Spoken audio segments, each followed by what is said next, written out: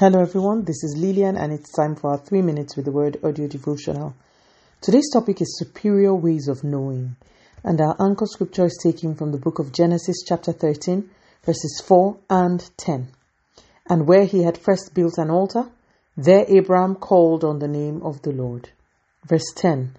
Lot looked around and saw that the whole plain of the Jordan toward Zoar was well watered, like the garden of the Lord, like the land of Egypt. This was before the Lord destroyed Sodom and Gomorrah.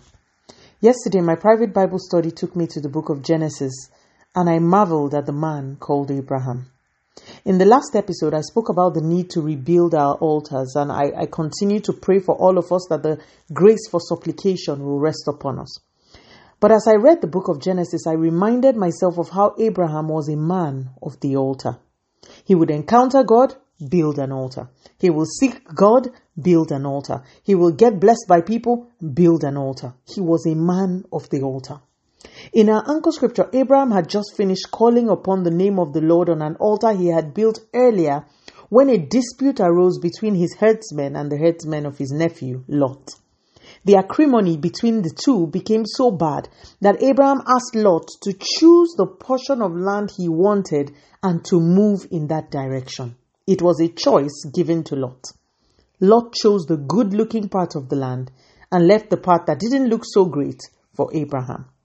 A short while later, the portion of land Lot chose was destroyed, yet Abraham waxed stronger and wealthier. As I searched my Bible, I found something stark. There is no record of Lot ever building an altar to God in the entire book of Genesis, or indeed in the Bible. Not one. People of the altar have many advantages over those who do not maintain and service their altars. Lot made the decision to choose the plains of Jordan on his own. His intellectual faculties were all he relied on. And no, it is not bad to be intellectual. It is just very limiting, because there is no level of intellectual knowledge that could have pre-informed Lot of the destruction of Sodom in the future. Just like there was no amount of intellectual knowledge that could have prepared anyone for COVID-19 or for all the other things that have taken the human race unawares. Because Abraham was a man of the altar, he became privy to information that intellect could not attain to or grasp. No matter how well educated or intellectual a person is, you cannot be trusted. Your decision-making prowess cannot be trusted until you become a person of the altar. You will be limited. How do you choose the person you want to marry? Intellect or intelligence from the altar? How do you choose what job to take?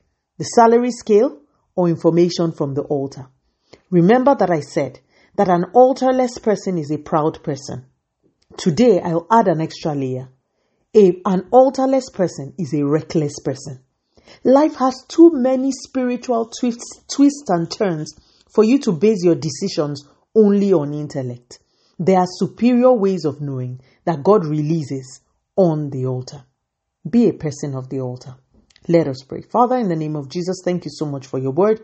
We receive the grace to stay until we receive instruction from your altar. Continue to take all the glory, Almighty God. In Jesus' mighty name, we have prayed. Speak to you again soon. If you are blessed, please drop me a line on audiodevotional@yahoo.com or on our website at www.3minutesaudiodevotional.com. You could also follow us on Facebook, Instagram, YouTube, and Twitter at 3 Minutes Audio Devotional. Remember, wrapped up in God's word is all you need for your change to come. Love you and bye.